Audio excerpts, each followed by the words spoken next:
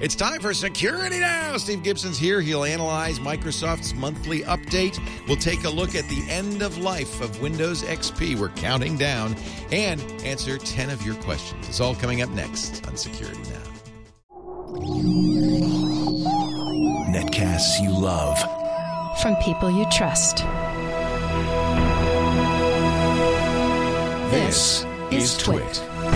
Audio bandwidth for Security Now is provided by the new Winamp for Android, featuring wireless sync and one-click iTunes import. Now with free daily music downloads and full-length CD listening parties. Download it for free at winamp.com/Android. Video bandwidth for Security Now is provided by CacheFly at CacheFly.com. This is Security Now with Steve Gibson. Episode 399, recorded April 10th, 2013. Your questions, Steve's answers, number 165. Security Now is brought to you by Manpack's Manly Goods on a schedule. Get started today and have underwear, socks, toiletries, shaving supplies, and more delivered to your door. Visit manpacks.com/twit and get $10 off your first order of $30 or more, or buy a $50 gift card for $40.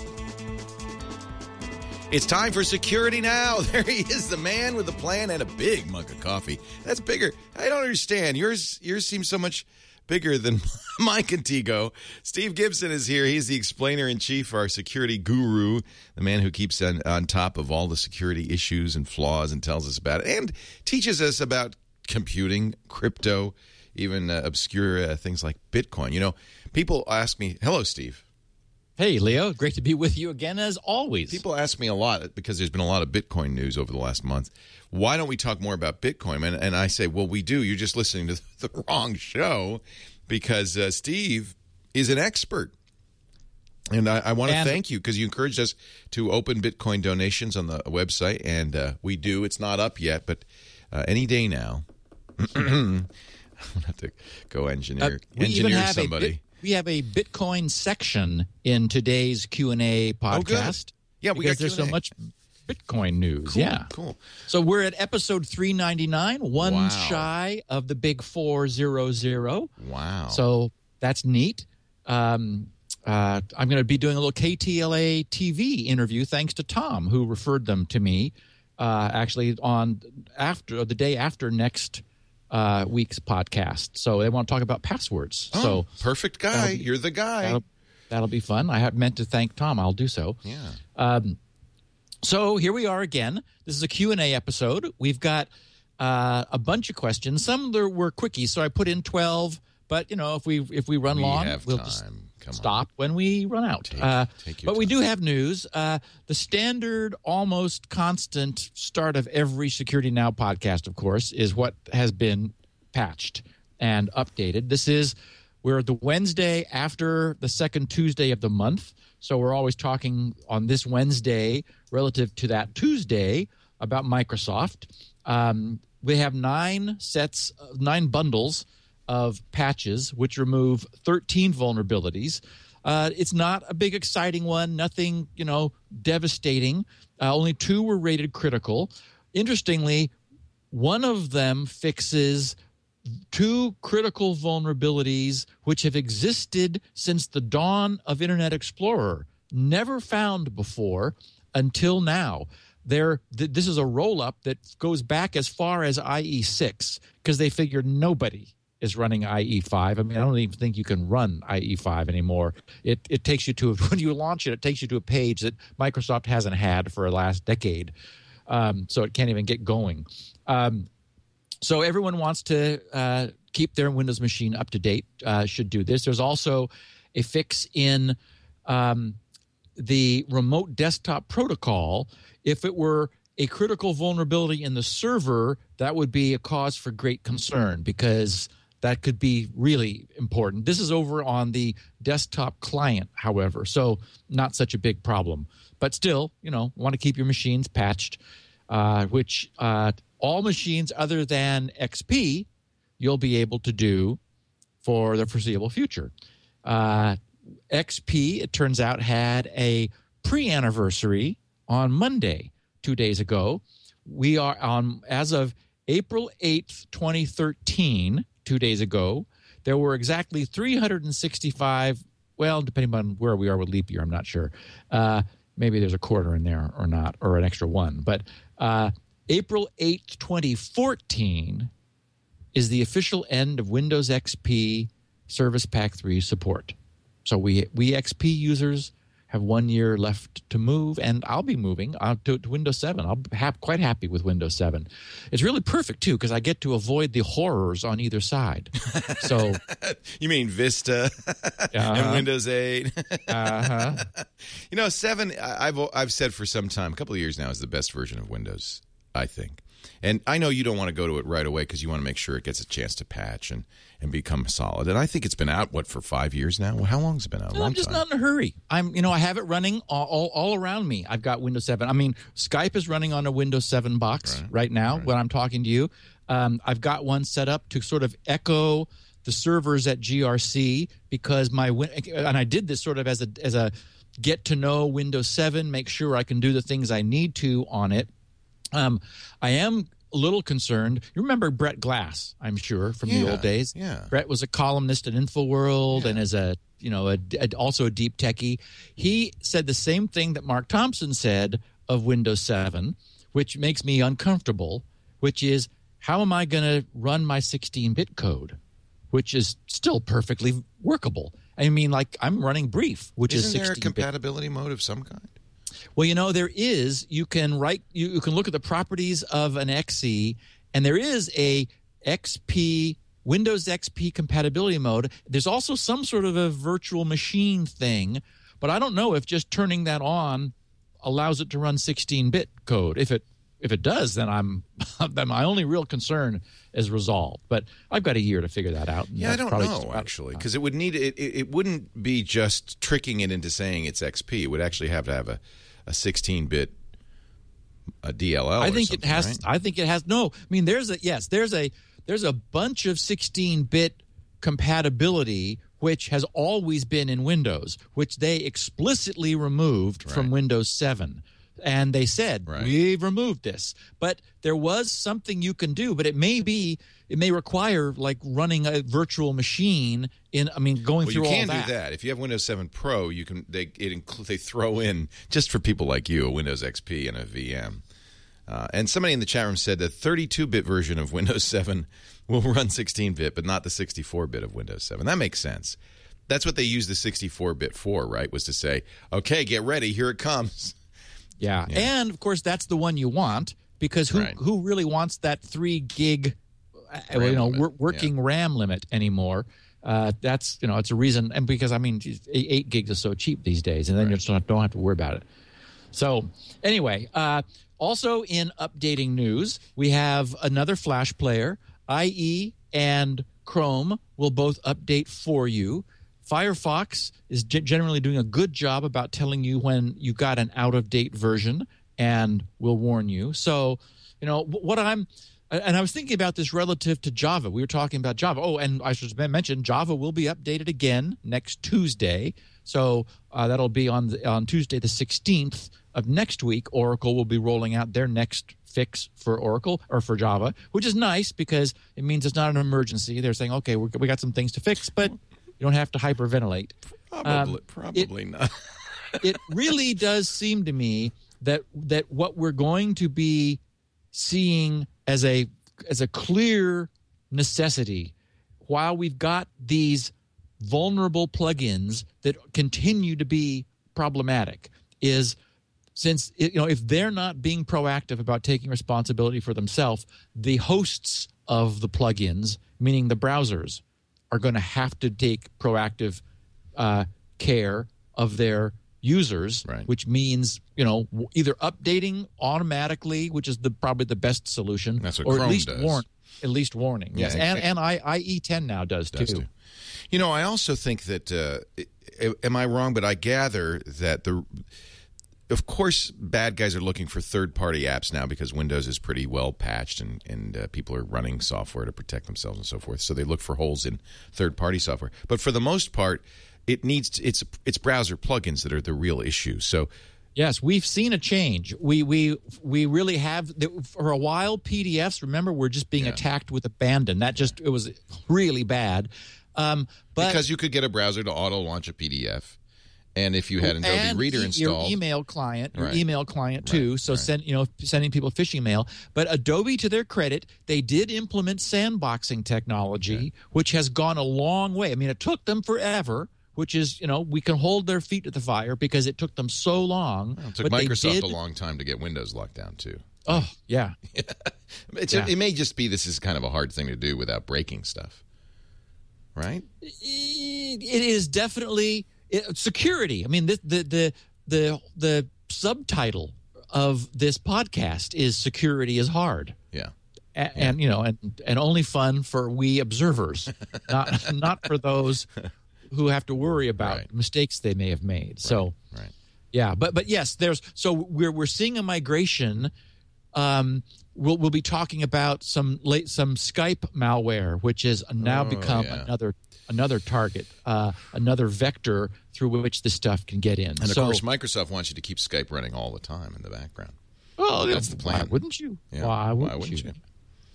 So, Comcast also has a page. We talked last week about Cox having a page where they list all the ports they're blocking. I'm still working on advances to the fingerprinting, the SSL, TLS, HTTPS fingerprinting technology, which has been a big hit over at GRC. So I haven't yet been able to look at updating Shields Up. But what I want to do, remember what's happened is it's been confusing some people because we're detecting when some ISPs send back notification of their own preemptive blocking of traffic prior to it getting to the user. So what I want to do is to add to the open, closed, and stealth status, add a fourth kind of port, which would be intercepted. I think that's the perfect And word. You'd be able to sense that. Yeah, well, that's the problem is not all ISPs do echo something, but some do. So for those who do, now that I know they're doing it, I really can't say you're stealth. I mean, you may be, but your ISP is not, even though it's not really you. Anyway, it's confusing. But yes, there'll be a fourth port state, which would just provide more information to the user, and that's the whole goal. Anyway, so cool. So Comcast is not blocking port 1900, which we wish they were, the universal plug and play port. They're blocking the standard suspects, 25, of course, which is SMTP for keeping spam relays and spammers. They're blocking UDP port 68, which is DHCP, and that makes sense. You could just get up to mischief with that. There's no reason for that to cross the border.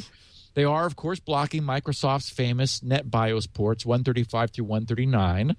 They're also blocking SNMP, which I thought was interesting. That's the simple network management protocol, which can be used for configuring equipment, but mostly it's used for monitoring. All kinds of routers and equipment publish their like counters so that you can query, bytes in, bytes out, byte rates, and so forth. You can actually pretty much probe the configuration of a router through SNMP if it is not secured. And of course, it's typically not, unfortunately. So they're blocking that. And port 445, which is the Microsoft, the SMB protocol through which file and printer sharing. Then also RIP, which I thought was interesting. That's the routing information protocol, which routers use for exchanging their routing and updating their routing tables with each other. So that makes sense. Again, I'm sure they have a way of securely moving that in and out of their own network for their own routers. They would have to do that, but it doesn't make sense for clients to need that. And finally, the SOX proxy port 1080 is being blocked. Huh. So just because, again, more mischief that the hackers would use. Lord knows what's got 1080 open. Right. Probably all kinds of things. Right. And I saw a really interesting blurb that I thought, well, this is not really very surprising. This is Verizon high-speed internet. The Verizon DSL service is beginning to roll out large-scale NAT for its users, which means, and this is something we could have anticipated. We've talked about some ISPs doing it in the past. This is not the first, but Verizon is switching, and so they call it CGN, and they said in their explanation, what is CGN and how to opt out. Said the number and types of devices using the internet have increased dramatically in recent years, and as a result, address space for these devices is being rapidly exhausted. Today's technology for IP addresses is referred to as IPv4, Internet Protocol version 4. The IP addresses aligned with IPv4 are expected to be depleted at some point in the near future. Notice it was supposed to be last summer, but we somehow survived. Eventually, we're sure we're going to run out.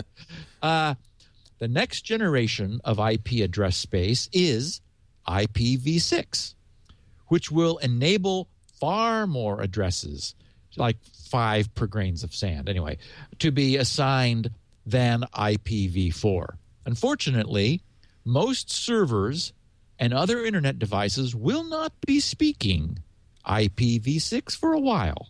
So IPv4 will remain standard for some time to come. During this transitional period, in select areas for high-speed internet residential customers, Verizon will be implementing carrier-grade network address translation, CGN, or carrier-grade NAT. Verizon Fios and Verizon Business customers are not impacted at this time by the change.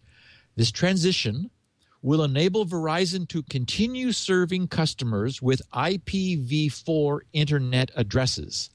CGN, again, carrier-grade NAT, will not impact the access, reliability, speed, or security of Verizon's broadband services. In fact, this is me editorializing, it will improve security. However, there are some applications, such as online gaming, VPN access, FTP service, surveillance cameras, etc., that may not work when broadband service is provided via a CGN. For our customers utilizing these types of applications, Verizon provides the ability to opt out of CGN. So this is interesting. That what this says is Verizon is looking at their overall IPv4 pool and seeing that they're having to begin prioritizing. The truth that is being said, not publicly, but in internal meetings, is the techies are saying not everybody needs a public IP. And they're right. Your mother, Leo, may not need a public IP. She, wouldn't know if she had one or not. And so Verizon is saying we got to start prioritizing. We want to give business-grade customers a public IP. We want to give our Fios customers a public IP.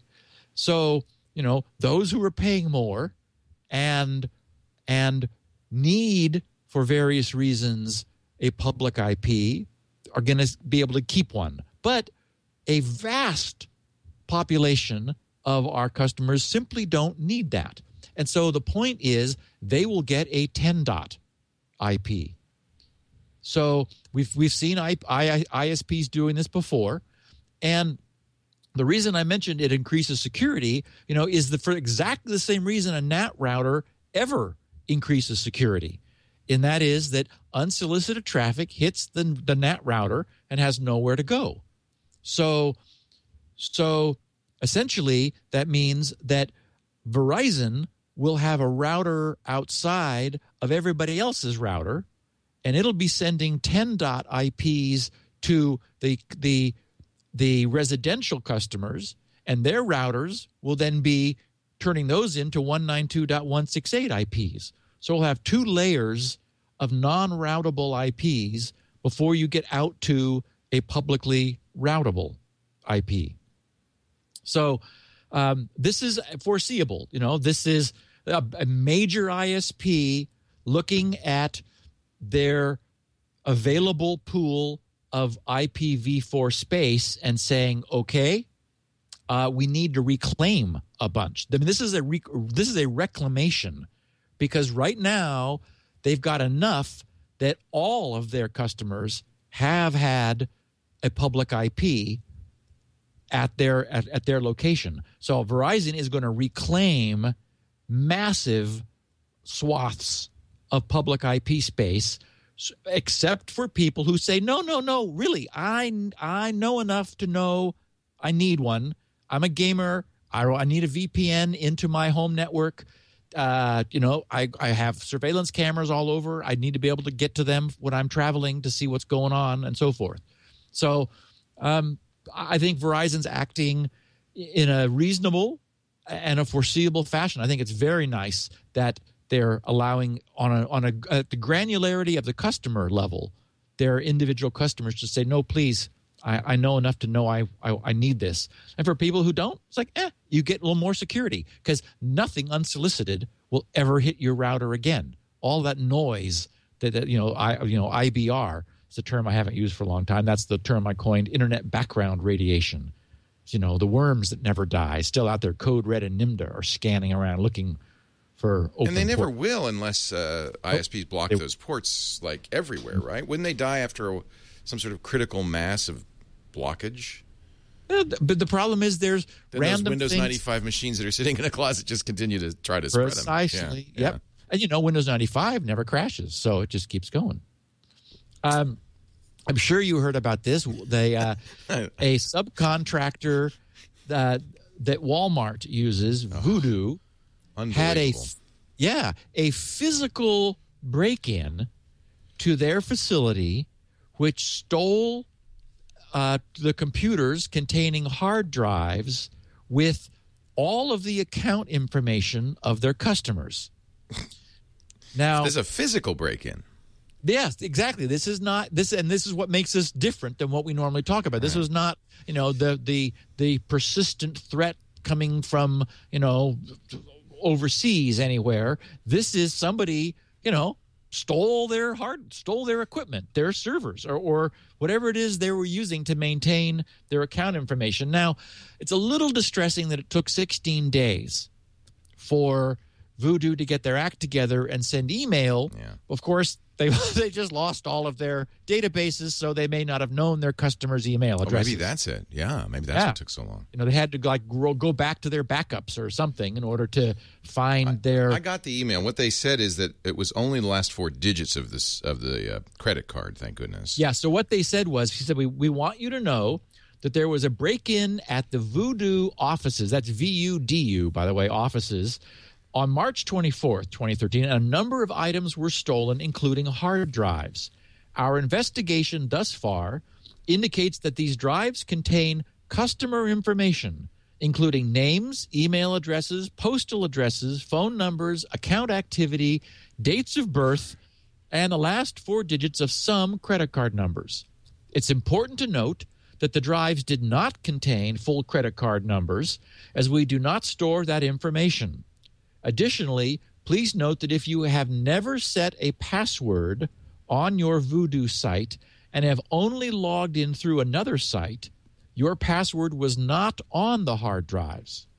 While the stolen hard drives included Voodoo account passwords, those passwords were encrypted.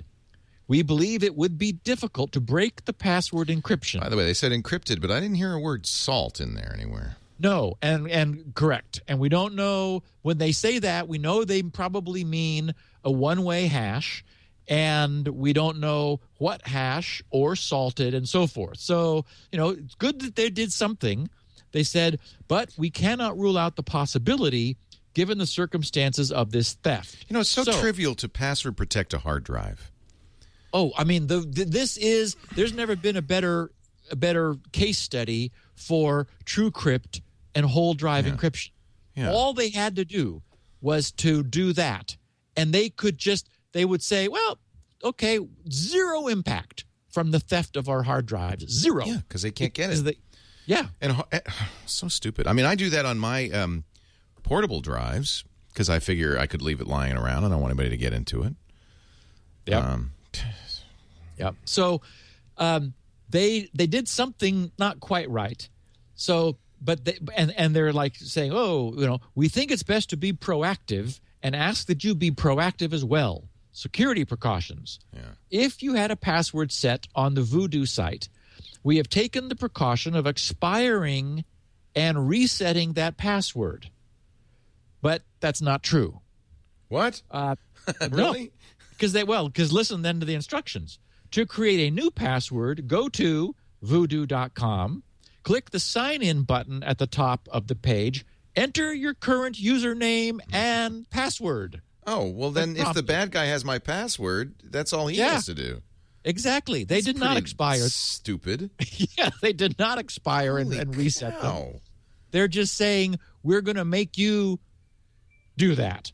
So it's like, okay, not so smart. Especially when they waited 2 weeks. Unbelievable. Yeah. Well, I will go in, change my password, and then kill my account because I don't really need Voodoo.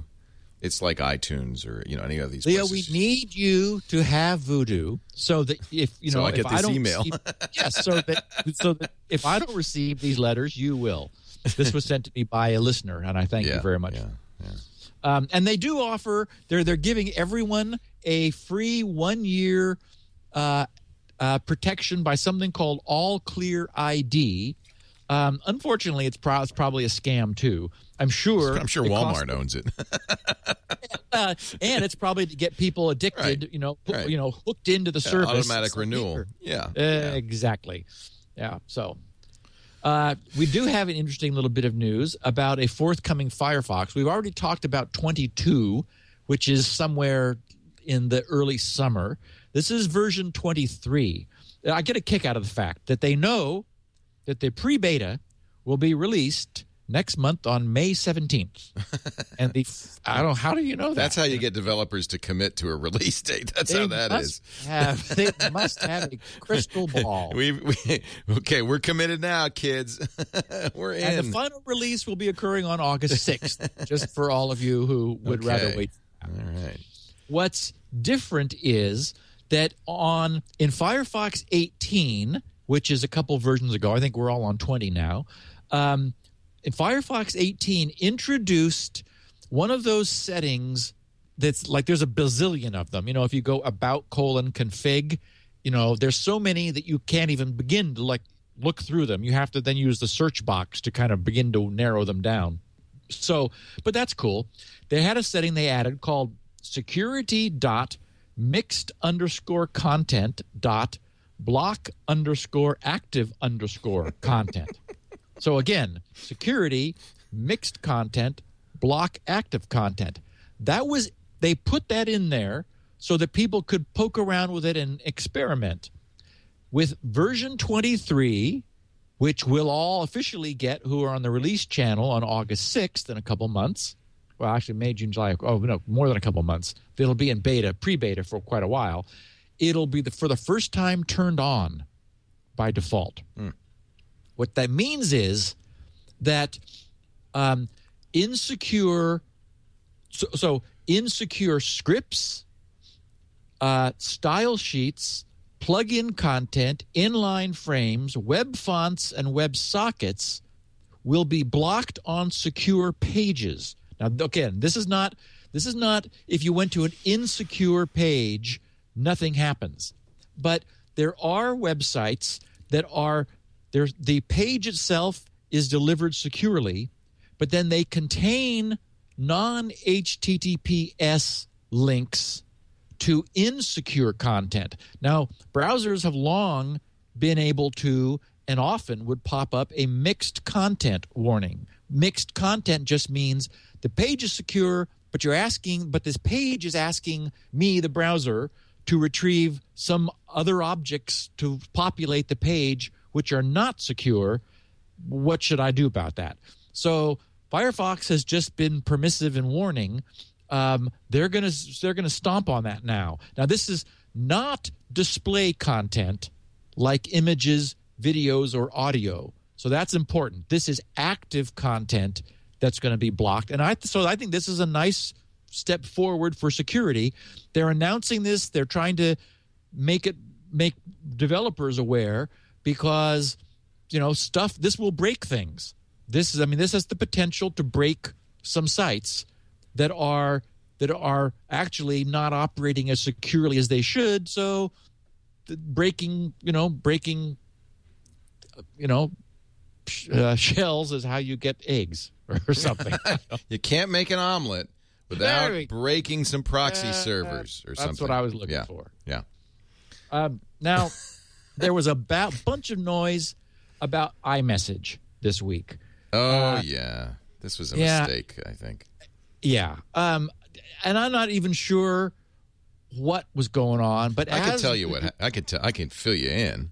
Fill me in. Fill us in. CNET kind of misunderstood a DEA alert.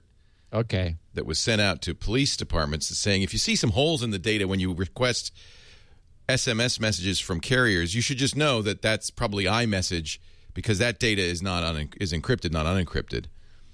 And CNET interpreted that to mean, oh, good, use iMessage because the police can't read it. But, of course, Apple will happily hand over the contents of your iMessage upon request by police. And we know that they do have the messages because if your phones are off and you turn them on, you then receive your backlog of iMessages, which Apple had been storing for you. Mm-hmm. And maybe they even save them if you delete them. We don't know because Apple doesn't say. And we know that Apple can get into them because, of course, they can recover your password. So even though they may be encrypted on Apple servers, Apple has the password. Well, yeah, and they've never documented the protocol, which is more worry than not. Right. Bruce Schneier, in his blog, as always, succinctly, cut through this. He wrote, the U.S. Drug Enforcement Agency has complained, he said, parens, in a classified report, not publicly, that Apple's iMessage end-to-end encryption scheme cannot be broken. On the one hand, I'm not surprised. And this is Bruce Schneier talking. I'm not surprised. End-to-end encryption of a messaging system is a fairly easy cryptographic problem, and it should be unbreakable. On the other hand, it's nice to have some confirmation that Apple is looking out for the user's best interests and not the government's. Of course, now, and he fixes this in a second. He says, still, it's impossible for us to know if iMessage encryption is actually secure. It's certainly possible that Apple messed up somewhere, and since we have no idea how their encryption actually works, we can't verify its functionality. It would be really nice if Apple would release the specifications of iMessage security. And then to that, he added an edit on Monday. So several days later, he said, there's more to this story. The DEA memo simply observes that because iMessages are encrypted and sent via the internet through Apple's servers, a conventional wiretap installed at the cellular carrier's facility, exactly as you said, Leo, isn't going to catch those iMessages along with conventional text messages, which shouldn't exactly be surprising. A search of your, I love this, Bruce says, a search of your postal mail isn't going to capture your phone calls either. Exactly. They're just looking in the wrong place. They're just different communications channels. Yeah. But the CNET article strongly implies that this means encrypted iMessages cannot be accessed by law enforcement at all. Not so. That is almost certainly false. Apple even says in their terms of service, we will turn your stuff over. Yes. So.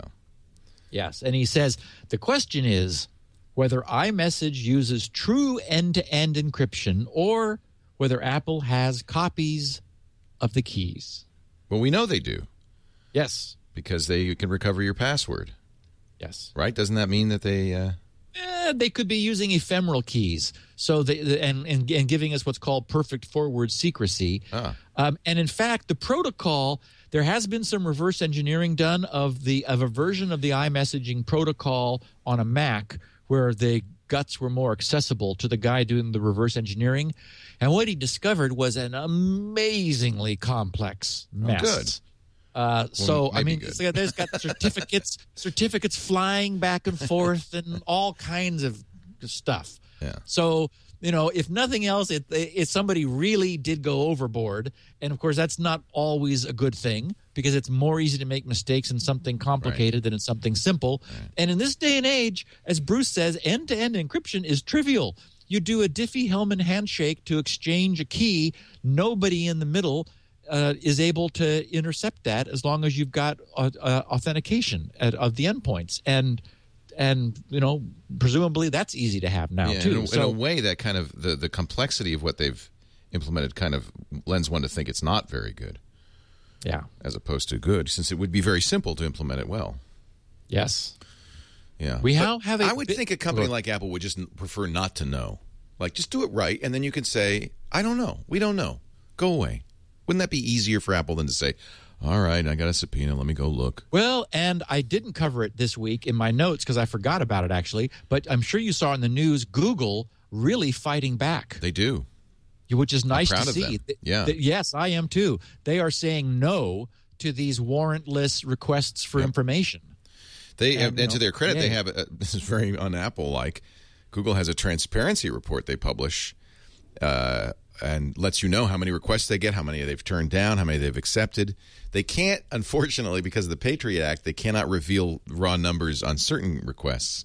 But I think Google does the best of anybody, at least, and Twitter's now doing this too, by the way, at least letting people know what's going on, what governments are asking for what information. Yeah, because as citizens, we need the information, we need the feedback in order to vote intelligently. Exactly. That's the way democracy works. Yep. So speaking of democracy, we have a Bitcoin section, Leo, because there's enough Bitcoin stuff going on. I love it, because I have Bitcoin. I'm interested now. Suddenly I'm interested. Do you know that a 42-year-old media entrepreneur named Jeff Berwick is going to be bringing Bitcoin ATMs to a city near you soon? Well, to a couple of countries where they don't like the currency anymore. Yep. Cyprus is getting one. Yeah. And as is L.A. Well, that's L.A. interesting. Probably just because people are hip, I guess. The article in CNN's Money section said that Berwick expects to put the first 2 ATMs in Los Angeles and Cyprus. So how does this work? I give him money and he gives me Bitcoin, or I give him Bitcoin and he gives me money? How does this work?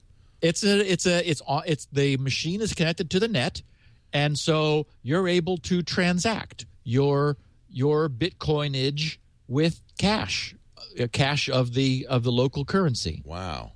Yeah.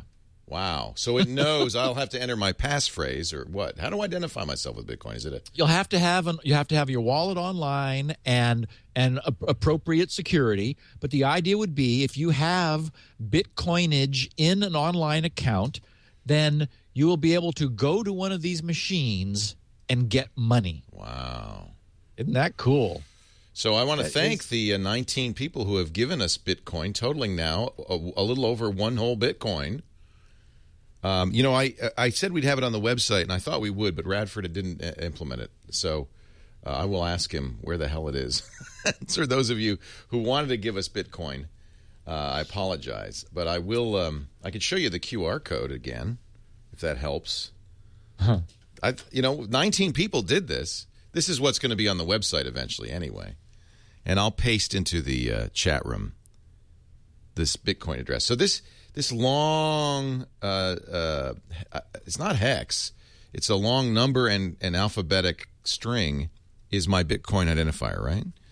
Yes, that is a globally unique ID of you. That is, that's what makes you anonymous. You're just that to the Bitcoin system. Oh, now I'm not so anonymous anymore.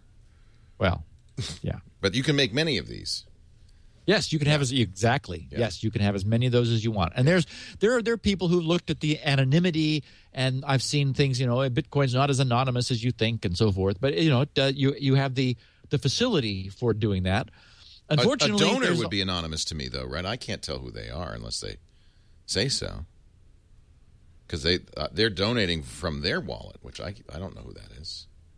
Right. Yeah, that's probably more important to them.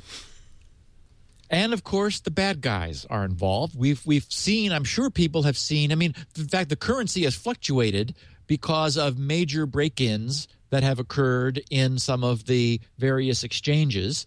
It never really seems to dent the coinage very much. It recovers pretty quickly. And I think, as I said, once there are many more exchanges and ATMs on every corner, people won't care that much. And it'll also distribute any damage far more widely and broadly. But there is now malware that is getting installed via Skype. Skype messages come up asking you to click on something alluring. And among other things, Kaspersky discovered last Thursday a Win32 Trojan they named Joric ircbot.xkt.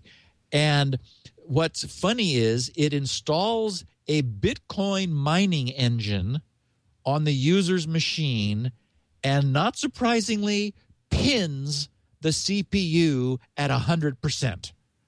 So you're suddenly thinking, gee, why is my internet so slow? And why is my mouse not really keeping up with my movements and so forth? Well, yes, it's because your computer is frantically and somewhat fruitlessly attempting to mine Bitcoins. So it joins you to a large Bitcoin mining operation and saturates your CPU. I don't imagine it will stay hidden on anyone's machine very long, because the only chance it has of mining with any chance of success, and which is diminishingly small, we'll cover in a second, is really burning up cycles. And maybe if your screensaver were on and it came to life, that would help it stay hidden. If anyone even uses screensaver, it goes to 100% right away, right? Yeah, it just pins it. It's like, okay, whoa. Now, several people mentioned that because you and I were talking about inflation, and we were using the wrong term. With Bitcoin value jumping, that's deflation. Deflation, right. Yes, James Parsons at Policy Economy tweeted me. He said, Bitcoin deflation, not inflation. Bitcoin is currency. One BTC buys less stuff is inflation. One BTC buys more stuff is deflation. Right. And at midday Monday, a Bitcoin was at $194.73. This morning, when I looked, it was at $232. Holy mackerel. With the last 24-hour maximum at $266 per Bitcoin. So it has been going up dramatically. But what I thought of when I saw that was, this changes the mining equation dramatically. That's right. It really does. It makes it more feasible. Go look at that link before I mention it, Leo. Okay, that's right there. Yeah. Just so you can bring the page up. These guys, ButterflyLabs.com, they are the people who are and they've got an ASIC, an application-specific IC, a little cute little black box, the Bitcoin miner, which is available for pre-order. It's cute. It is. It's got a little red button there, a little red dot saying, I'm cranking away here. Mining. Okay, this is 50 gigahashes per second. Is that fast? 50 billion hashes per second. It blows everything else away. You're kidding. It's only $2,500. I could be rich. All I need to do is get, 2 Bitcoins? No, 10 Bitcoins. What's interesting is that I could take the 50 I made, sell them now, and buy 4 of those with a couple grand left over. So now the problem is this is not you and I are not the first people to have this idea, Leo. Yeah. No. But my point is that with this kind of deflation of the Bitcoin, it means that these machines are incredibly cheap in Bitcoinage relative to their ability to mint coins. The other thing it means is that all this will do is instantly change the landscape of how difficult it is for the rest of us to make Bitcoins. By the way, you don't have to cash in your Bitcoins. You could just pay for it in Bitcoins. They take Bitcoins. Of course they do. But, I think some of this is speculative, that people are figuring that the value of Bitcoins is going to go up a lot, right? I think that's certainly the nature of speculation. It's speculation, a lot of this. Yeah, I would say if you look at the curves right now, they're just too new. I mean, this thing is just going up crazy. And, as I said to you before we were recording, I think it is so fun that we and our listeners are getting to participate in this. We covered it years ago. I turned on just a regular i7, a Core i7, and woke up, after 2 days, and there was 50 Bitcoins. Stop telling people about that. Those were the days. Yeah, my that's friends. what happened now. That's not the case anymore. By the way, won't work. Bitcoin now is down to $140 at Mt. Gox. So, wow, that's an amazing drop. It's extremely volatile. I looked this morning. It was 231. Yeah, it's extremely volatile. What is Mt. Gox across the top? It'll show you the low in the last 24 hours. The low was $111. Okay. The high is 266. 266. Yep. Yeah, you saw the high. Yeah. Weighted average 219. Well, and remember what happens when these kind of highs hit, people cash out. There are people who are saying, "Oh, I'm leaving now." And so they sell off. Just like the stock market. You get sell off. Exactly like the stock market, and that depresses the currency for a while. Then it'll come back. So Radford just came running in. It's the Bitcoin QR code on our website is now up. So go to twit.tv, the front page there, and wait till the rotator comes around. And now I think we're going to get tons of Bitcoins. Tons. I do really think it's cool that, we covered this back when it was just nascent, when it was happening. We talked about the technology. I said, this thing works. And in the fullness of time, during the podcast, we're getting to see the birth of a currency, which, a virtual internet currency. It's just really cool. We have a Q&A question about some consequences, which I'll wait to get to, which is sort of interesting. Good. Mark and his team at Smooshbox achieved their goal. Yay! Days ago. Last time I looked, again, a few hours ago, they were at 132 backers. They were at 26,165 with a target of 20K. So they've exceeded their target. They've got 9 days to go. Now, Leo, since you are a frequent and somewhat bruised Kickstarter user, click that link there in my show notes, because this is very cool. If you did not know before about KickTrack.com, KickTraq.com, it is wonderful. And look at the charts that these guys show you. So this is a site that monitors Kickstarter projects. This is good. And shows you all kinds of cool stuff, and even like worst case and best case projected into the future based on where you are now, where they will probably be, at time of final closure of the project. So very cool. KickTrack.com. Cool. Yeah, I just got an email from my Pebble Watch saying, well, because you ordered color, we've had some trouble. Would you like black instead? And I said, yes, just send me something, anything. Anything. Everybody's already reviewed it and decided it's junk anyway. Speaking of junk. Yes. I'm sorry that I ever mentioned the remake of The Evil Dead. Oh, yeah. See, it got terrible reviews. I was wondering what you thought. I walked out, Leo. Oh, dear. Oh, dear. The setup was then the trouble began to happen. And after about 20 minutes of just really pointless interhuman brutality, I mean, I just closed my eyes and listened to the soundtrack to wait for it to be over. I just thought, what am I doing? Why am I doing this to myself? I don't like that kind of movie. I don't ever go to see those kinds of movies. This was awful. I called it, I tweeted, I said, The Evil Dead remake. I walked out, a pointless, brutal gore fest. None of the original classic movies' charm, fun, wit, and humor. And I have to say, the Evil Dead 2, which was the one that then led into Army of Darkness, it really is funny. I mean, it's doesn't take itself seriously at all. It's just wonderful. It's why it's a cult classic.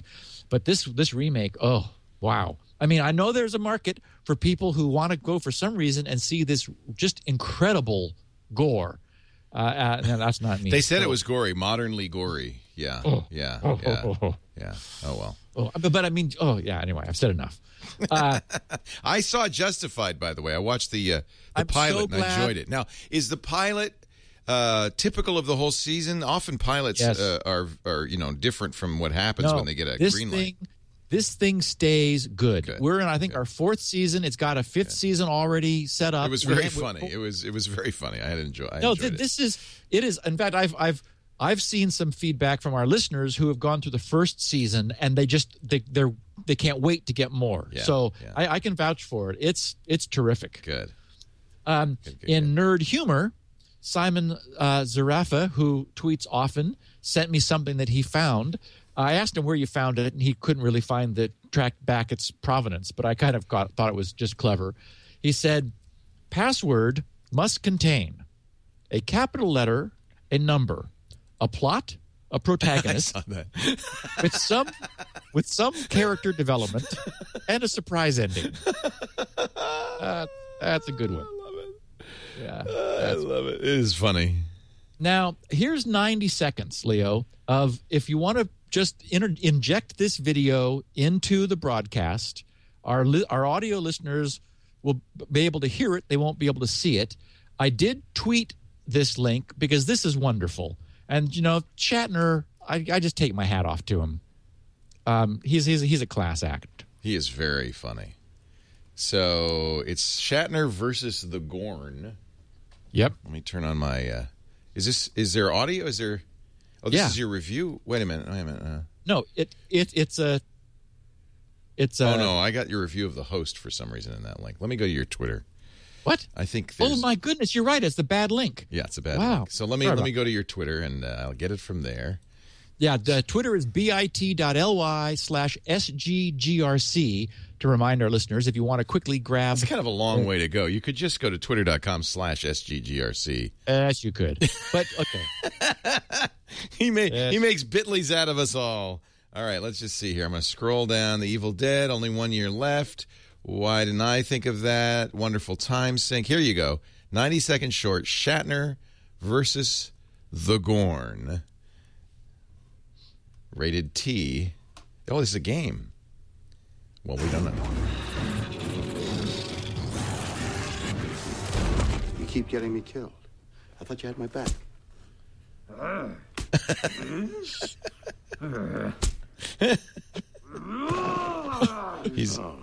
You got to see this to appreciate it.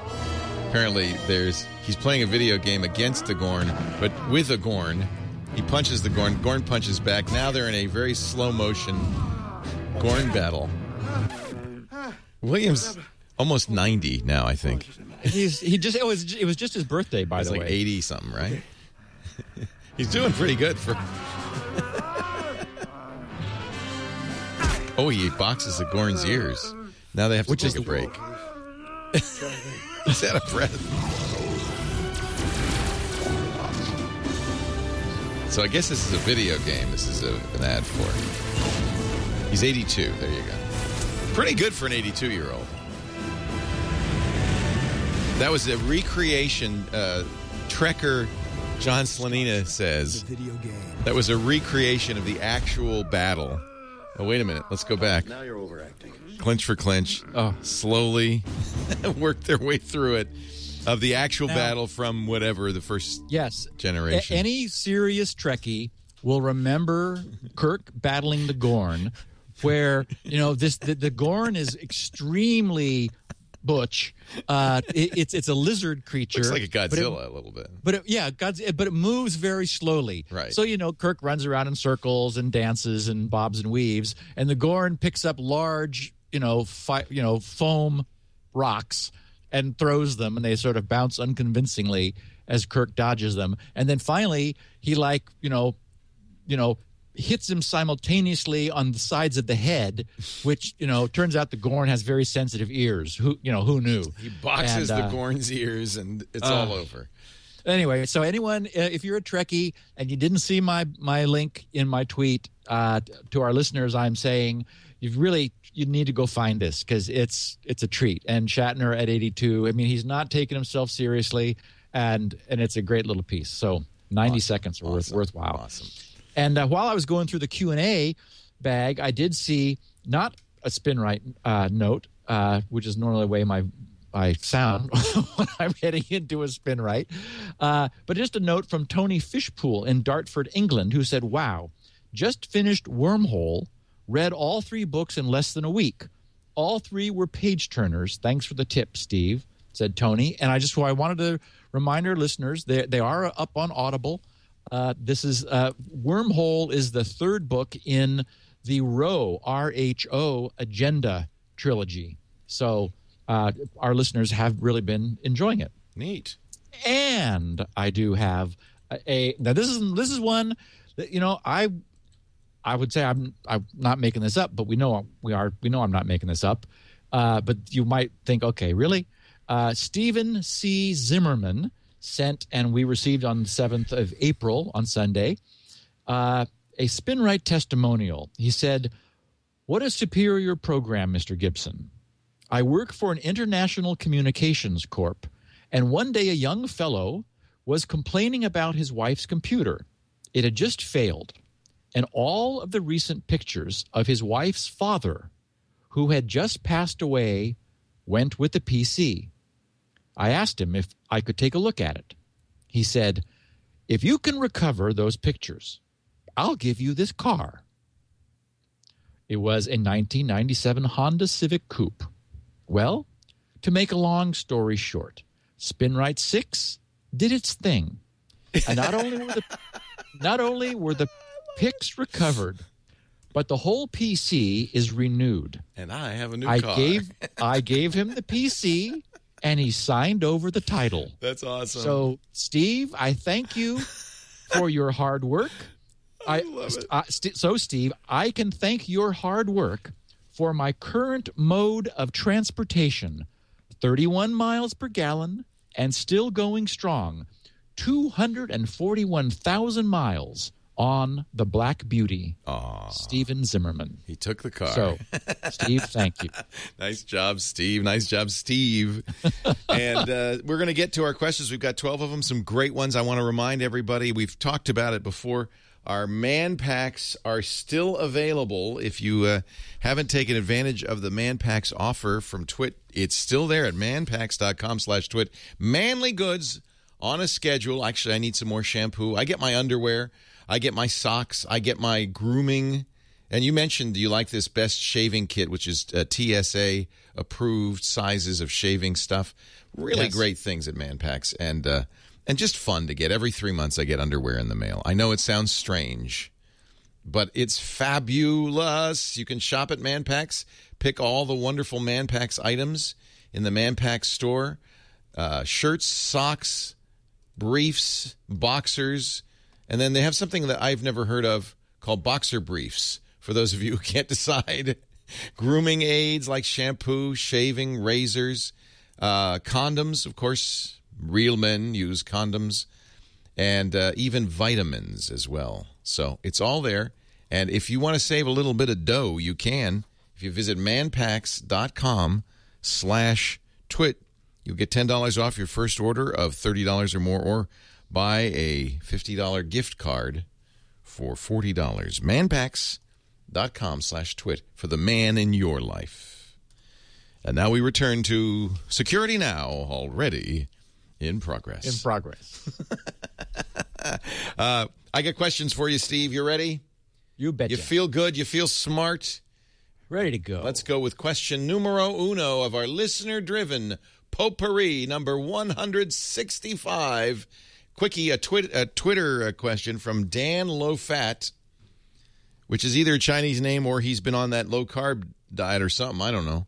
It's a diet in Chicago. Steve, is there a way to mint Bitcoins using distributed computing, like through a home network?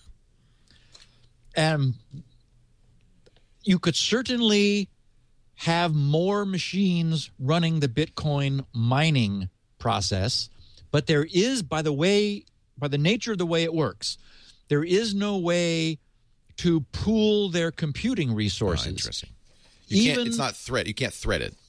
Correct. Even Bitcoin mining pooling, which is a new thing that has arisen, because the chance of an individual scoring a Bitcoin has continued to drop as the number of people minting them has increased. The percentage, the chance of getting one has dropped. So what people have done is they've agreed to pool their resources, and the idea is that when anyone in the pool gets a Bitcoin, they will divide them evenly based on the amount of computing power they have put into the pool. It's like when the office buys a lottery ticket. Yeah, exactly. You share it based on how much you put in. Which is nice. So it's suddenly not an all or nothing, but it's look, I got, so and the larger the pool is, the greater the chance that the collective resources of the pool will score one Bitcoin, which everyone then shares proportionally. And that's the smallest denomination you get in mining is a Bitcoin, one coin? Yeah, yes, one coin per solution to the hash. And that problem keeps increasing, but also remember that every 4 years, the amount you are awarded is cut. It is also cut. So that's why you got 50, because you got in early. And today you only get 25 when you solve the problem. So every 4 years, that's cut in half, and so that will keep going down as the difficulty also keeps going up.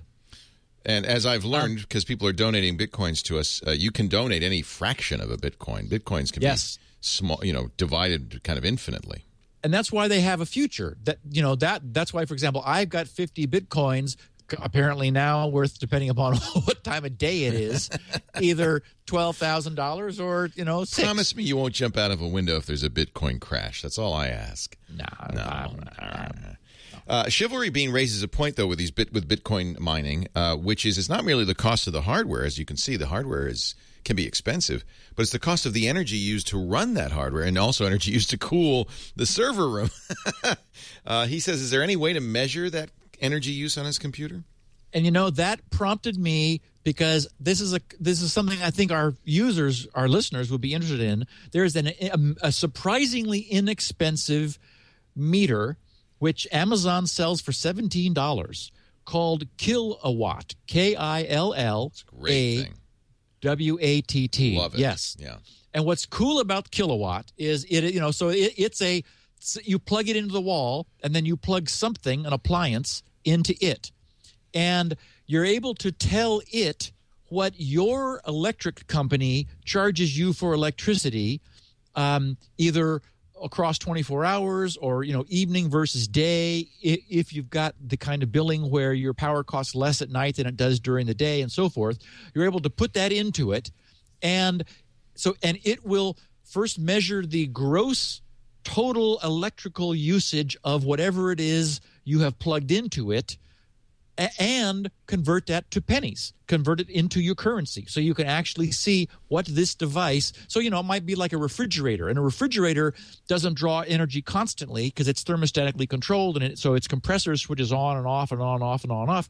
So this thing actually measures the instantaneous energy usage and then accumulates it over over a growing period, and you're able to look at it and say, oh, this is how much this cost me per month to have this thing on. So you could certainly plug your Bitcoin mining box in and figure out if it's time to unplug your Bitcoin mining box based on how much it's mining for you. So Killawatt, Killawatt, $17 at Amazon. Good deal.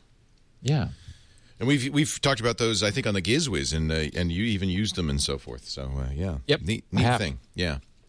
David Johnston, Sydney, Australia asks, do you mean to say the RC4 implementation in TLS is broken?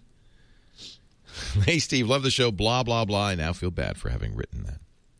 Regarding the recent, I know, I like that. David. Regarding the recent news involving RC4 and TLS, does this mean that TLS fails to warm up the cipher?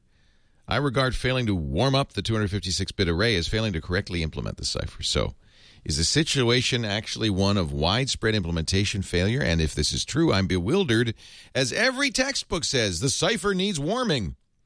Also, it should be noted that a warm-up run of 256 operations was only ever the recommended amount. I used 1024 just to be sure.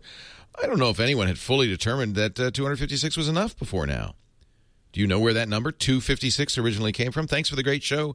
Dave Johnston, Sydney, Australia. What the hell's he talking about? So, okay, what we talked about, I think a couple of weeks ago, was the cryptanalysis of the use of RC4 in SSL, TLS, HTTPS, the secure web communications, where if there was some way to cause the browser to repetitively emit exactly the same query, then because the same plain text was being delivered over and over and over, the slight statistical variances at the beginning of RC4 would show themselves. And it turns out it was much worse than was believed. So what happened is that RC4 was really badly implemented in the original WEP Wi-Fi encryption. There was no warming being done. And so it was, really bad. There were bad keys, and there was very, the keys related to the pseudo-random bit stream coming out of the cipher strongly. So they fixed that by warming it up a little, but not enough. They thought at the time it was enough, but no one really looked at it to say, is discarding the first 256 bytes from the cipher enough? I don't know why they didn't do 1024. David's doing 1024. I'm proud of him.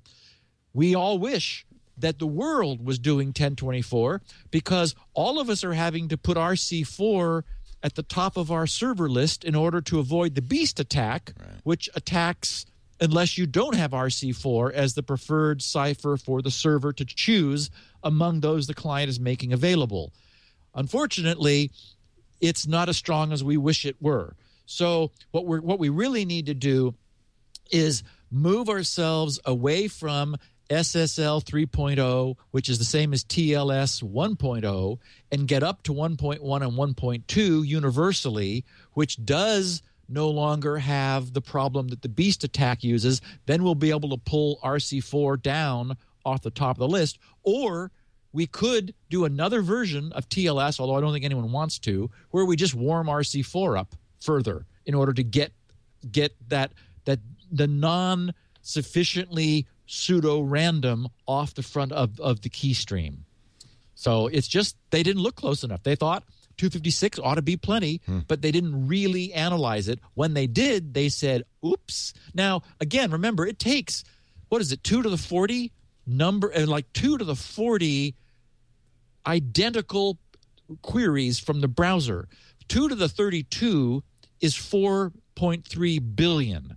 So 2 to the 40 is an additional 256. That number seems high, so it may be less than that. I'm not quite remembering the number. But still, it's a disturbingly low number from a crypto standpoint, meaning that it's a theoretical vulnerability. Still, and here we are. We have to have RC4 first, in order to avoid Beast, but we're not happy with RC4 being chosen because there's this theoretical problem. So right at the moment, we're in this awkward place of not really having something that, any solution that works as well as we would like until we get clients and servers that are able to move to the newer versions of the TLS protocol. Phew. Whew. Would it be better to pick a random number of times to warm it up between 256 and 1024 or something like that? Or does it matter? There's no recycling in the warm-up, is there? If you chose a random number, then you need to transmit that to the other end. Okay. So it knew they how both have to do the same. Exactly. They have to be synchronized. Got it. Ofer Bannery, a regular in many of our shows, including the GizWiz, as well as apparently Security Now in Chatsworth, California, has some thoughts about defeating employer spying. As a longtime SpinRite owner, listening to Security Now since numero uno, I must speak up about defeating employer spying approaches. While we could debate the pros and cons of employers implementing systems that can track employee activity on company computers and networks, there is one obvious element. They can. Not only does the technology exist, it's legal for them to do so.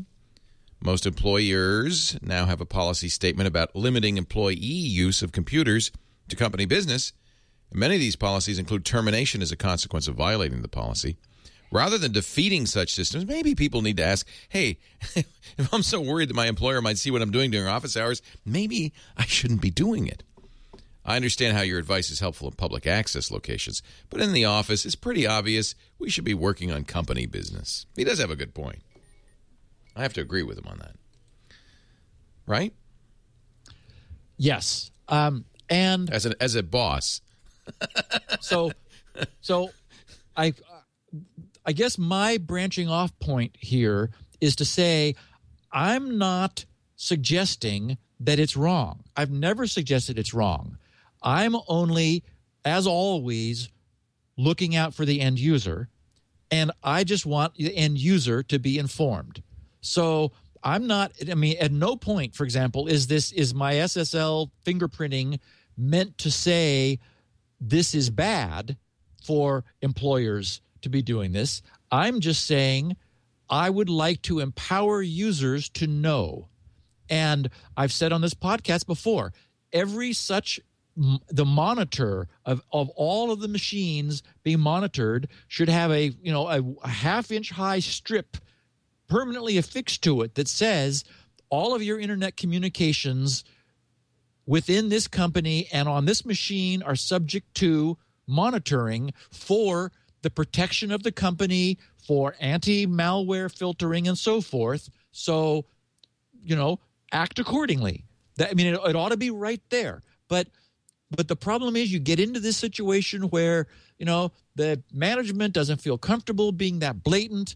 Maybe they add the technology, just to sort of test to see how it goes. And it's like, we'll tell people later if we end up keeping it, so forth. It's like, I just want to empower people. So I completely understand that in the era of malware, as we end up with HTTPS everywhere, always having secure connections, not just during login, but all of our communications, a company needs to be able to filter what comes in and out of their network onto their machines. After all, the machine is the terminus of this. And so I get that. All I want is for the end user to be able to see. And in fact, I would argue that my stuff helps people know that they are being monitored, so they will respect their employer's intentions for the way the computer and network would be used. Yeah, speaking as a business owner, I'm liable for stuff people do on my computers. Yep. And, if they're surfing porn and somebody sues us for harassment, it's our fault. So we don't monitor because I trust my employees. But I would, when I've been an employee, I've assumed that anything I'm doing is visible on the corporate network. Just assume that.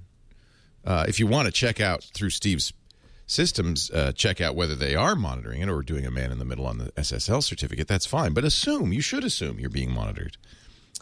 Yeah, back when I had 23 people, there were some embarrassing things that came out of the printer. It was back in the days of networked shared printers, And I think on email, the print button was right next to the next message button or something. And there was some interesting things coming and going. Yeah. You just assume that, there's a legal responsibility. The courts have always said that employers have the right to do that. You're not going to win in that case, and it'd be prudent to just assume it, right? Yep. I think. Yep. Mike, anonymous for reasons that will become clear to all, received an odd UPnP result on your tester. Stephen Leo, longtime Security Now listener, love the show. A couple of weeks ago, I ran the UPnP scanner while at work.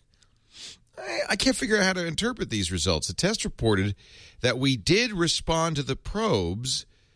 However, the IP reported was 10.1.1.1. I'm thinking we're vulnerable, but I wanted to get your opinion on the results first before telling the appropriate people. I'm sure our security team will be keenly interested if we are indeed vulnerable.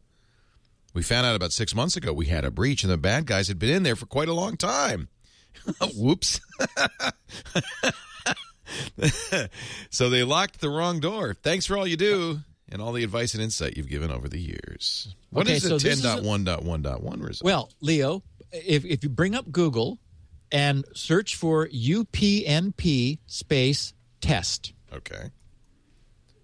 And look at the first link that comes up. Guess who? UPnP test. Good job, Steve Gibson. You're number one.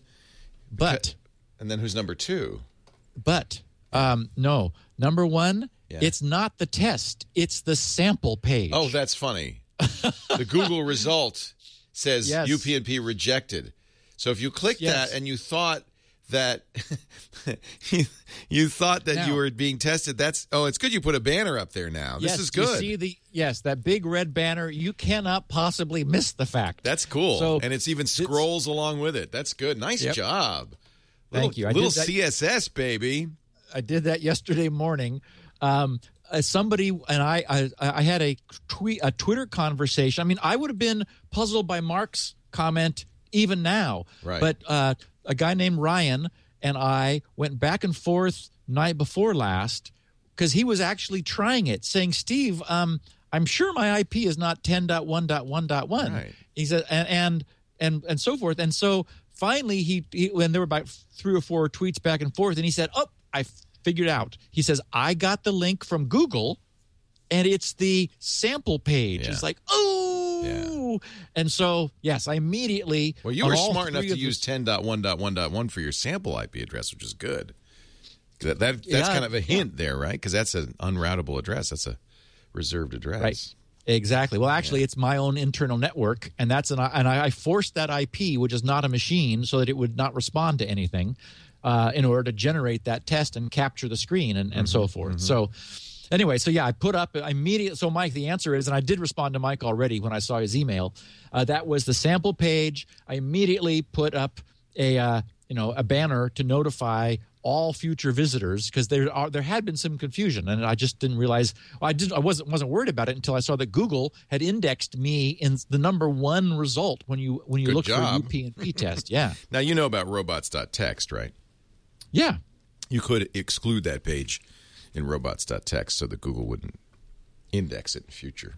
But you don't want to hurt your result, though. So, well, what I need to do right now, I'm unhappy because you got to go to get to that test. You have to go down in through Shields Up, and you get this weird looking URL, which is uncomfortable. And I just need Google to spiders through it, right? So it I don't know why it used that as the result, however, but that's odd. Yeah. Anyway, I'm glad we could clear that up, and good idea with the banner. That's cool. Guy in Nottingham, England, found I know it's Guy because he's in Nottingham. If it were in Paris, France, it'd be Guy. Found a port opened by his TV box. Running Shields Up, I noticed port 1024 was open. Something I've never had before in my occasional checks. I looked at my router and found that port 24 was being forwarded to 8081 on the IP for my new TV recorder box. This runs a new service, YouView, here in the UK, which includes Internet on-demand TV. I scanned the open port 8081. It reported a service called, this is scary, Black Ice-Ice Cap running. Now I'd be running to the dictionary. Should I be worried about this activity? Thanks for the great informative show. I've learned lots over the years. I wish I could say I grasped everything fully. Oh, and my router does not have the UPnP problem. Whew. So thanks for yet another great tool. By the way, that's at shields@grc.com if you want to test. Regards, Guy, Nottingham, England. Okay, so here's what's happened. He's got a TV recorder which is using UPnP the way it was intended to be used to open a port through his router for itself.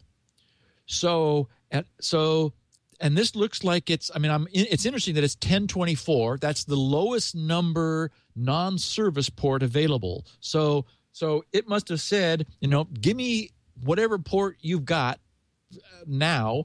And the router said, well, we're starting off at 1024, so here you go.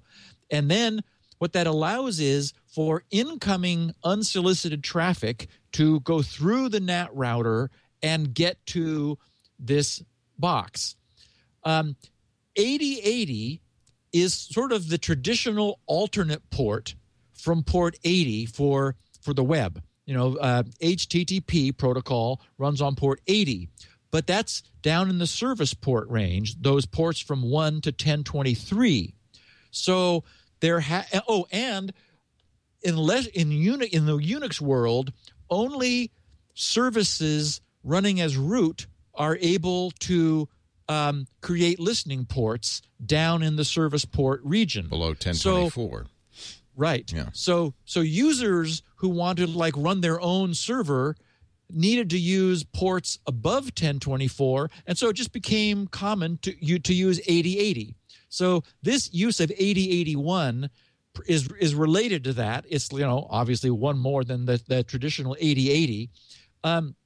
What's significant is this notion of black ice hyphen ice cap. When he said, I scanned the open port 8081 and it reported a service called black ice cap running. Should I be worried about this activity? No. What is meant here is that in the dictionary of what ports different things use, port 8081 was once used by a firewall called Black Ice. Black Ice Defender, I remember it. Yeah. Yes. And so IceCap was some facility that they had which it chose for itself port 8081. In the same way that FTP chooses 21 and web servers use 80. So that if you had port 80 open, it would have said, "Oh, you have a web service running." This one had 8081, so it says, "Oh, you've got Black Ice IceCap running." Well, no, you don't. It's just a lookup. It just says this is what one thing that uses that. Traditionally, that's been the port. Exactly. And when somebody updates their list, they'll say, "Oh, you must have whatever that is running on his TV recorder stuff. box." Yeah. Yes. Yeah. So anyway, if you might try closing, you might try disabling UPnP if this worries you, but this does mean that incoming traffic is always able to go to this TV recorder box, and the only concern would be if it has not been written well, somebody might be able to maliciously take it over and then use it to gain access to your network. So that's always the concern of allowing devices to map ports, through to themselves, is then anybody in the outside can get to those devices. And that's a cause for some concern. It's easy to think of why it might do that. It might be the service might be pushing TV guide updates down instead of having the machine poll, which it wouldn't have to open a port for. It's pushing it to the machine whenever it's got an update. Things like that. Right. And so the machine would be advertising to some central server, "Hey, whenever you've got something for me, this is where I am at this IP and this port." Right. They may even register it. That may be part of the deal when you get the device. Advait in India wonders, why not cloud your servers? You've been sharing the news and adventures of setting up your new servers, but I was wondering, why don't you do it yourself? Why don't you virtualize your new servers? Have them reside on some cloud service like EC2 or Rackspace, which you talk about all the time, or something similar. In this day and age, why mess around with managing your own hardware when you can just have them be virtual machines up in some cheap, highly reliable, highly redundant cloud service, blah, blah, blah, effusive praise, SpinRite owner, Advait. Well, so the answer is probably more than anything, control. You're a do-it-yourself kind of guy. And in some areas, I'm a control freak. Yeah. And, for example, we constantly report here on this podcast of breaches of people's networks and systems that affect all their customers. And I run an e-commerce system selling SpinRite. And, I'm not willing to release responsibility, which I'm fully willing to take, by sending all this off to some virtual cloud and then have Amazon say, oh, we're really sorry. We thought that our, the virtual machines were insulated from each other, and we've already seen instances of cross virtual machine contamination in these shared hosting systems where they weren't as isolated as we believed. So, my feeling is, I could see maybe eventually I want to do web-based forums. That's one of the things I want to set up in the future. And there's no way I'm going to put those on the GRC's main server. I'm just not comfortable with so much of somebody else's code running on the same box as my core services and my e-commerce stuff, all of which I've written myself from scratch. So I could easily see hosting that somewhere else, except that now I've already got a rack and bandwidth and everything at level 3, so I'll just give it a physically separate machine and isolate it on the network so that no leakage can occur between boxes. But so since I'm already committed to having my own stuff, as you said, Leo, I am a do-it-myselfer. I love that aspect of working on this stuff. That's how you learn. It's a good way to learn. That's And I have to say too, my experience has been it's not necessarily cheaper. They're there to make money, and I have a very nice fixed price contract with level 3. I buy it on the so-called my bandwidth on 95.5, which is to say that they take the highest 5% of my usage through the month, and they charge me for 95% of what that is. And that is if it's over my cap, which is 10 megabits. And so I spike, 50 megabits and so forth higher all the time. But, it's people downloading, all the podcasts at once and so forth. And then it sort of settles down so that our average ends up being probably about half that, around 5 megabits. And that gives me the flexibility to offer good bandwidth and good responsiveness, yet at a price that makes sense for me. And I just, in my experience, when you start really trying to source things from Amazon, what was it? Oh, I put all of our audio up there. I do have all of our audio backed up, but it's not coming from there. I did have it coming from there, and it was expensive. So it's not cheap to actually be using that bandwidth in the cloud. We should point out that Steve's kind of like half cloudy. He's not running the servers out of his house. As you can tell, he's got what's called a colo, where you buy the hardware and put it in there, but you're in a network operations center run by another company. And they provide power, air conditioning, and security, and basically so it's so I have a full rack over in Tustin. So you are in the cloud. It's just that you're buying your own hardware and running and you're managing your own servers. We do the same thing. We lease servers from SoftLayer, but we manage them ourselves. There is another level above that where you can get managed servers, and then there's finally this new thing which Rackspace, Amazon, Google, and others are doing, where it's kind of all virtual. It's fully virtual. You don't know or care about the hardware. And in fact, there's certain advantages to this because the hardware is distributed often geographically. So, if there's a power outage in Seattle, it may not affect you because your servers are all over the place, and that there's a failover, and it's all distributed. But I don't think, Steve, you're telling people, oh, you should do your own e-commerce solution either. Steve knows what he's doing.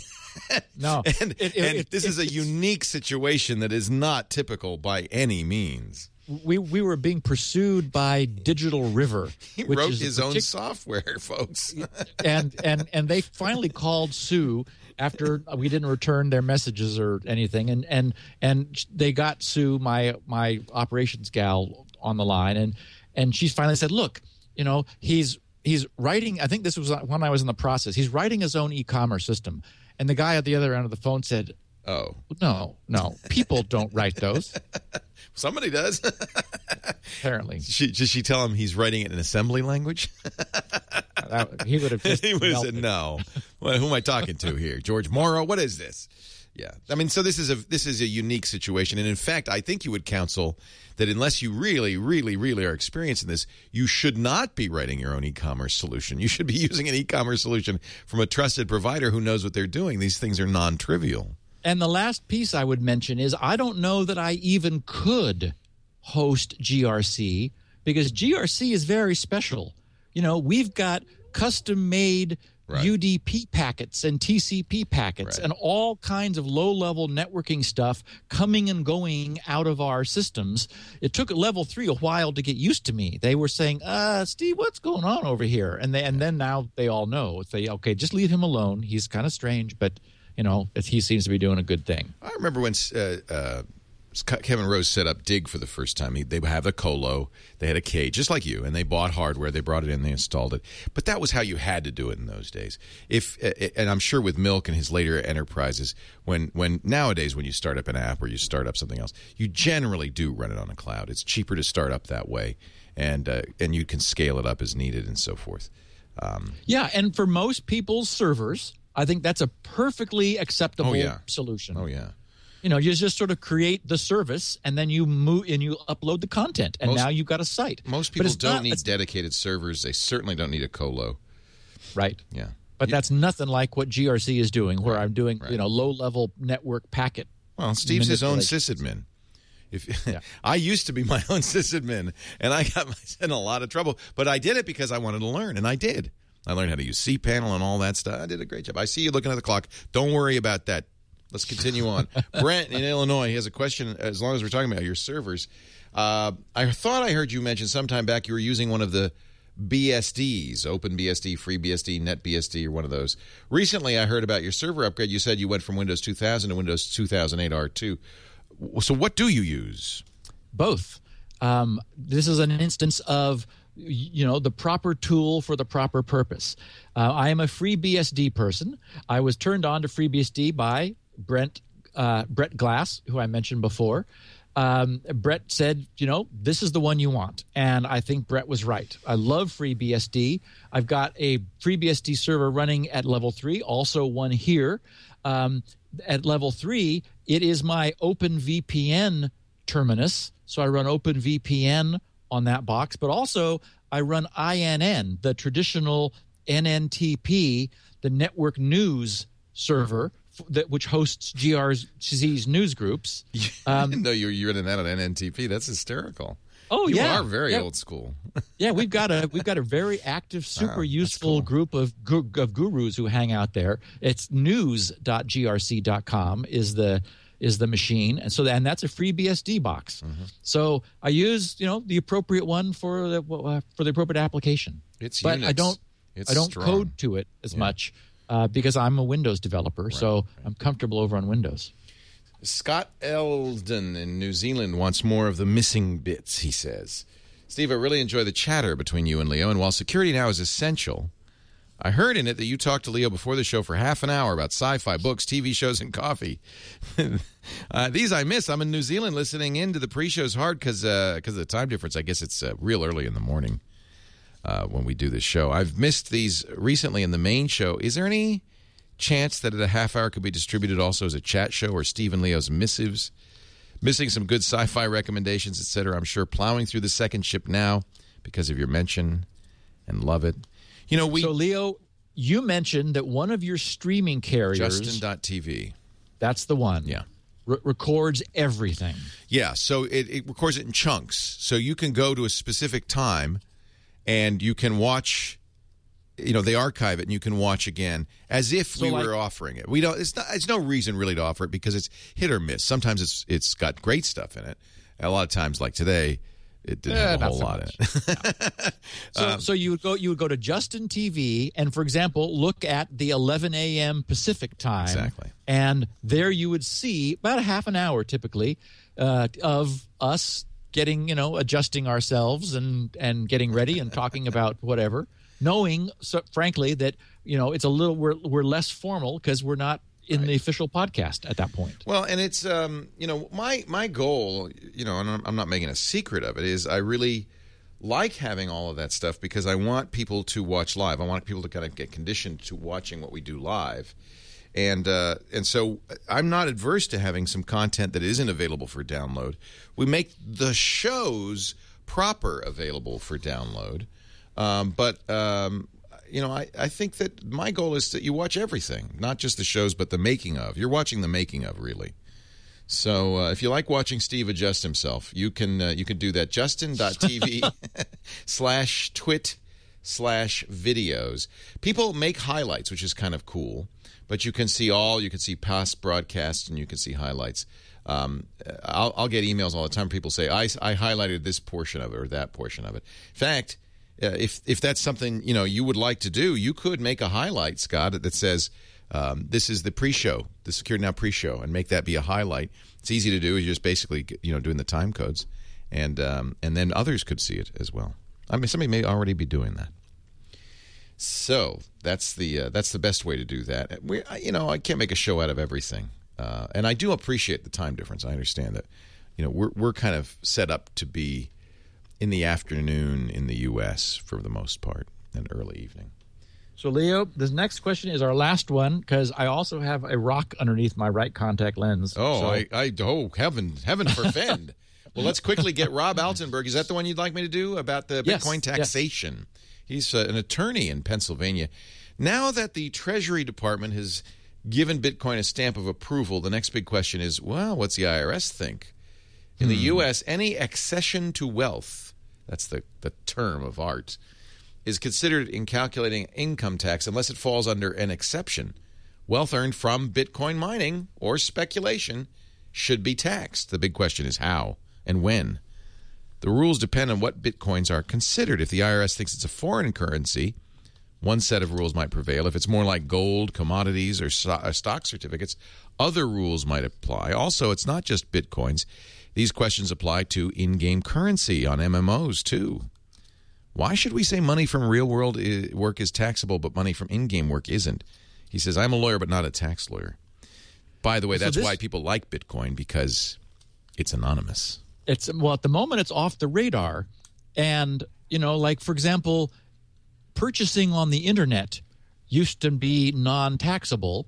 Amazon famously began taxing. And it wasn't that it was always tax-free. It was that consumers were responsible for reporting their purchases and taxing themselves. And, of course, few people were doing that. So Amazon said, okay, well, we're going to take responsibility for that. I mean, and this brings up an interesting point, I thought.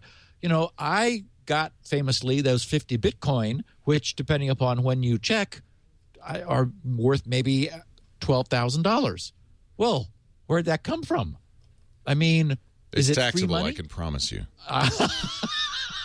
When in doubt. They want their cut. Now, I have held it for more than a year, so maybe that means it's a long-term capital gain. I don't think it's taxable probably until you turn it into greenbacks. Oh, I hope not, because otherwise, Leo, I formatted my hard drive. It was the saddest event, It's gone. Yeah. Well, you might have made a mistake talking a lot about your wallet, but otherwise, they'd have no way of knowing, right? I mean, it's just a number. You're a number, not a man. None. Yeah. So maybe they'll just do a hands-off, but I don't think so. Ultimately, I think we're going to see legislation. Mark my words, my friend, it's going to be legislated. That's the way our government is going to get around to dealing with this, because it's just such it's such a tiny amount at this point that I don't think there's going to be.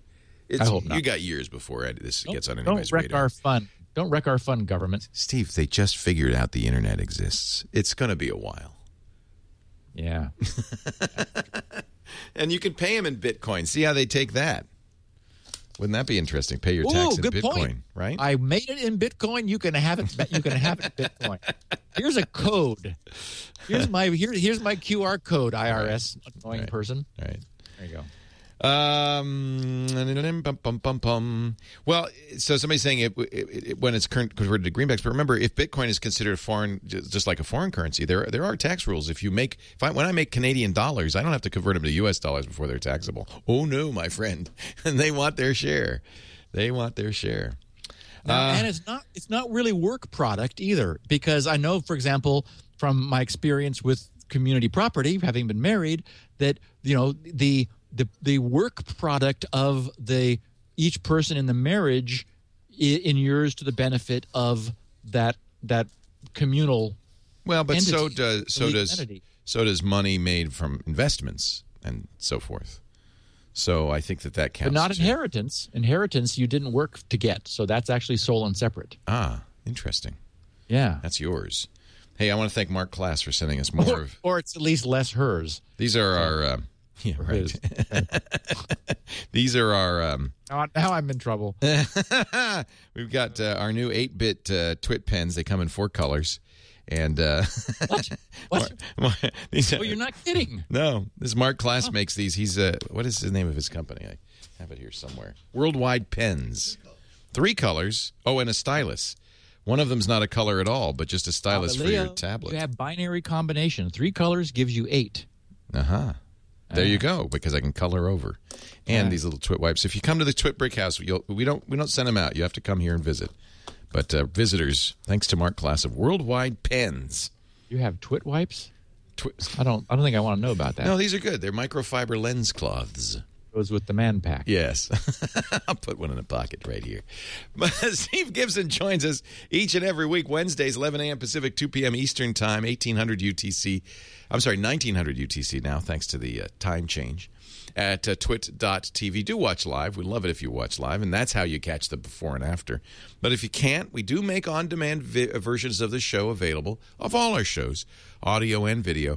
In this case, twit.tv/SN. And Steve has the special edition Security Now. It's the 16 kilobit audio for the bandwidth impaired and the beautifully handwritten transcriptions by Elaine Ferris that are so perfectly spelled and annotated. And speaking of Elaine, it is her birthday today. Happy birthday, Elaine. Birthday. Yay. And the transcript, she warned me, since she's got family descending on her, maybe a day late, but they will never be $1 short. So, not a problem. Happy birthday, Elaine. Enjoy your birthday. You're probably exhausted now that you've gotten to the end of this podcast. She didn't hear her greetings till she was finished typing. You can stop now, Elaine. You can all stop watching, ladies and gentlemen. Although this week in Google's Next, and you know who's going to be on Triangulation this afternoon? Brewster Kahle. I know you know that name, of the Internet Archive. He created a company called Waze, a database company, which he sold for some money to AOL some years ago and decided to devote his life to philanthropy. He created the Internet Archive to archive all of the Internet some years ago. They save terabytes every month, maybe even every day. Isn't it incredible? And it's such a great idea. I'll tell you, it's very embarrassing, Leo. Wayback.org if you want to see how Steve's site used to look. Oh, my God. Don't Wayback go. Machine do is a not nice feature of the Internet Archive. Everything lives forever, Steve. Just remember that. I'm so sorry. Yeah. Hey, archive.org, not wayback.org. Thank you so much, Steve Gibson. We will see you next time on Security Now. Thanks, Leo. Security Now.